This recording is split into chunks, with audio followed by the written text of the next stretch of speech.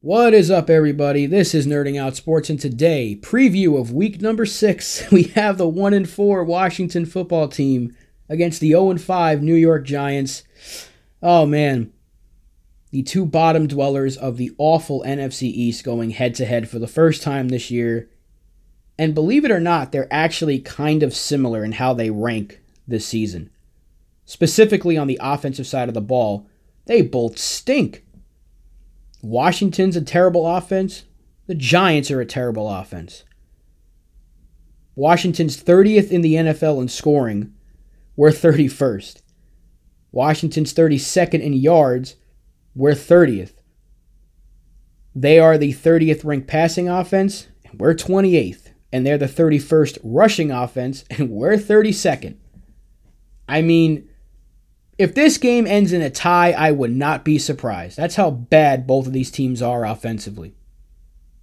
And then you look at the defensive side of the ball, there's a little discrepancy in some stats here, but overall they're kind of similar. Washington is 21st in points allowed, we're 18th. They're 14th in yards allowed, we're 8th. They're 7th in passing defense, we're 11th. They're 23rd in rush defense, and we're 15th.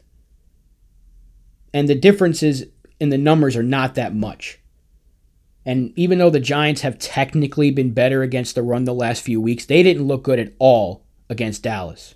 Because they could have given Zeke a few more carries, and he would have been well over 100 yards. So that's why I said the numbers don't really tell the whole story. These two teams are very similar. Washington's going to be going with Kyle Allen this week. Again, I do not agree with the benching of Dwayne Haskins. I really do feel bad for him. And, you see a lot of Washington fans defending Haskins. Even though he hasn't really played very well, they're still defending the guy. Meanwhile, the Giants fans are almost overwhelmingly trying to get Daniel Jones out of there.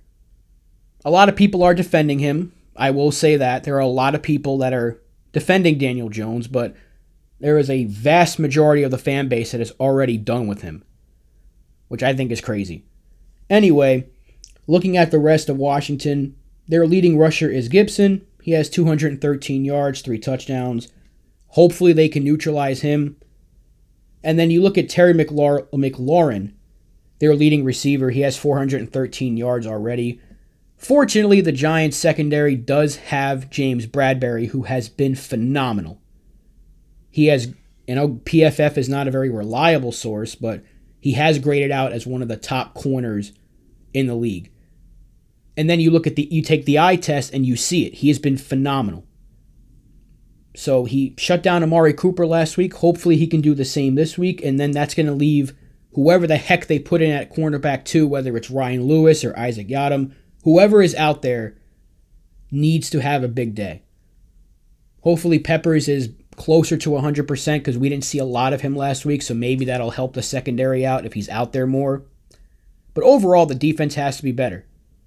They were great against the Rams, and they were terrible against Dallas.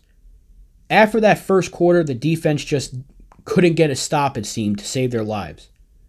They can't have a performance like that again. They probably won't. But if they do, then we're going to have a lot more problems than we thought. Because a lot of Giants fans are, we're all pretty much in agreement. Hey, the defense is progressing nicely, whereas the offense is kind of just stagnant. We haven't really seen much.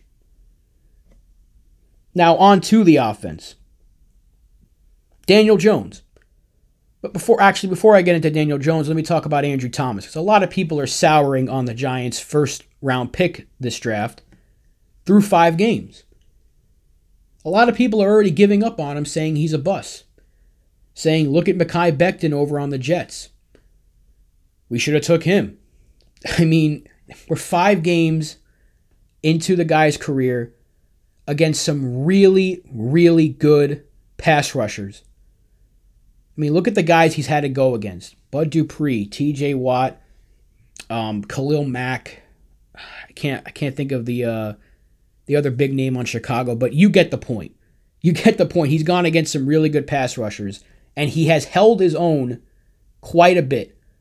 I will say he has been beaten far too many times for our liking, But I said it in my recap last week. I think that we've seen some really good, we've seen some really bad, and we've seen some in between.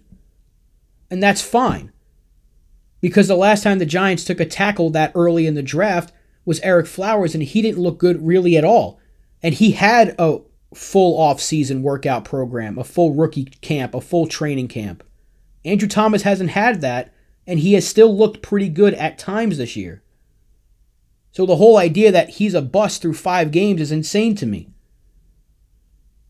And maybe, if things were normal and we had Nate Solder, maybe he's on the right side where he can kind of ease into the NFL role. Not that Nate Solder would have been doing much different, but you get the point. So before anyone starts giving up on Andrew Thomas, this is going to be another real test for him. Because Chase Young has already shown that he's a pretty darn good pass rusher. He already has 2.5 sacks. Not a huge number, but he's been pretty good. And the same goes for Sweat. He already has 3 sacks. So he's going to go against another damn solid pass rushing duo. So you keep your eye on Andrew Thomas, because if he has a big game this week, that's what we really need to see out of him, is progression. Out of the entire offensive line, he's the guy you really want to see progression from play by play. Obviously, you want the entire line to get better, but realistically, we're probably not going to see too much more of Cam Fleming at right tackle, hopefully. Zeitler, I don't think is going to be here maybe even past this trade deadline. I'm done with Nick Gates. And Will Hernandez actually looked a little bit better last week in run blocking. But overall, the offensive line has been terrible in pass blocking. They've given up the most pressures. Which leads in to Daniel Jones. Obviously, Danny Dimes, he's always the topic of conversation because the Giants' offense has been bad and Jones has not shown a lot of progression. Now, I have said it on here before that I am willing to be patient with Daniel Jones. I'm at least willing to see how the rest of the season plays out before I start talking about the future at quarterback. Because I've seen Jones show those flashes. And I will agree, he has been a much different quarterback this year than he was last year. How much can we blame that on the new system, on the weird offseason, the bad offensive line, the fact that his top weapon is gone in Saquon Barkley, and arguably his number one receiver has been hurt in Sterling Shepard? We haven't really seen much from Evan Ingram. There's a lot of factors, but Jones has not looked very good. Even last week against a bad defense, he really did not have a good job or do a good job. I will not put that fumble on him because going back to Andrew Thomas, he gave up a easy pressure, an easy sack to DeMarcus Lawrence. Any quarterback taking that kind of a hit from the blind side is probably going to fumble. But other than that, he didn't really look great. Slayton had a big day, but he didn't look great. Jones hasn't thrown a touchdown since week 1. I understand the frustrations. But I'm not going to give up on the guy, 5 games into the year in such a weird season. I do agree he needs to be better. And if he doesn't play good this week, it's going to make it a lot more difficult to defend the guy. And the tank for Trevor talk is only going to get louder. And the anti-Daniel Jones fans are only going to get louder. I understand that.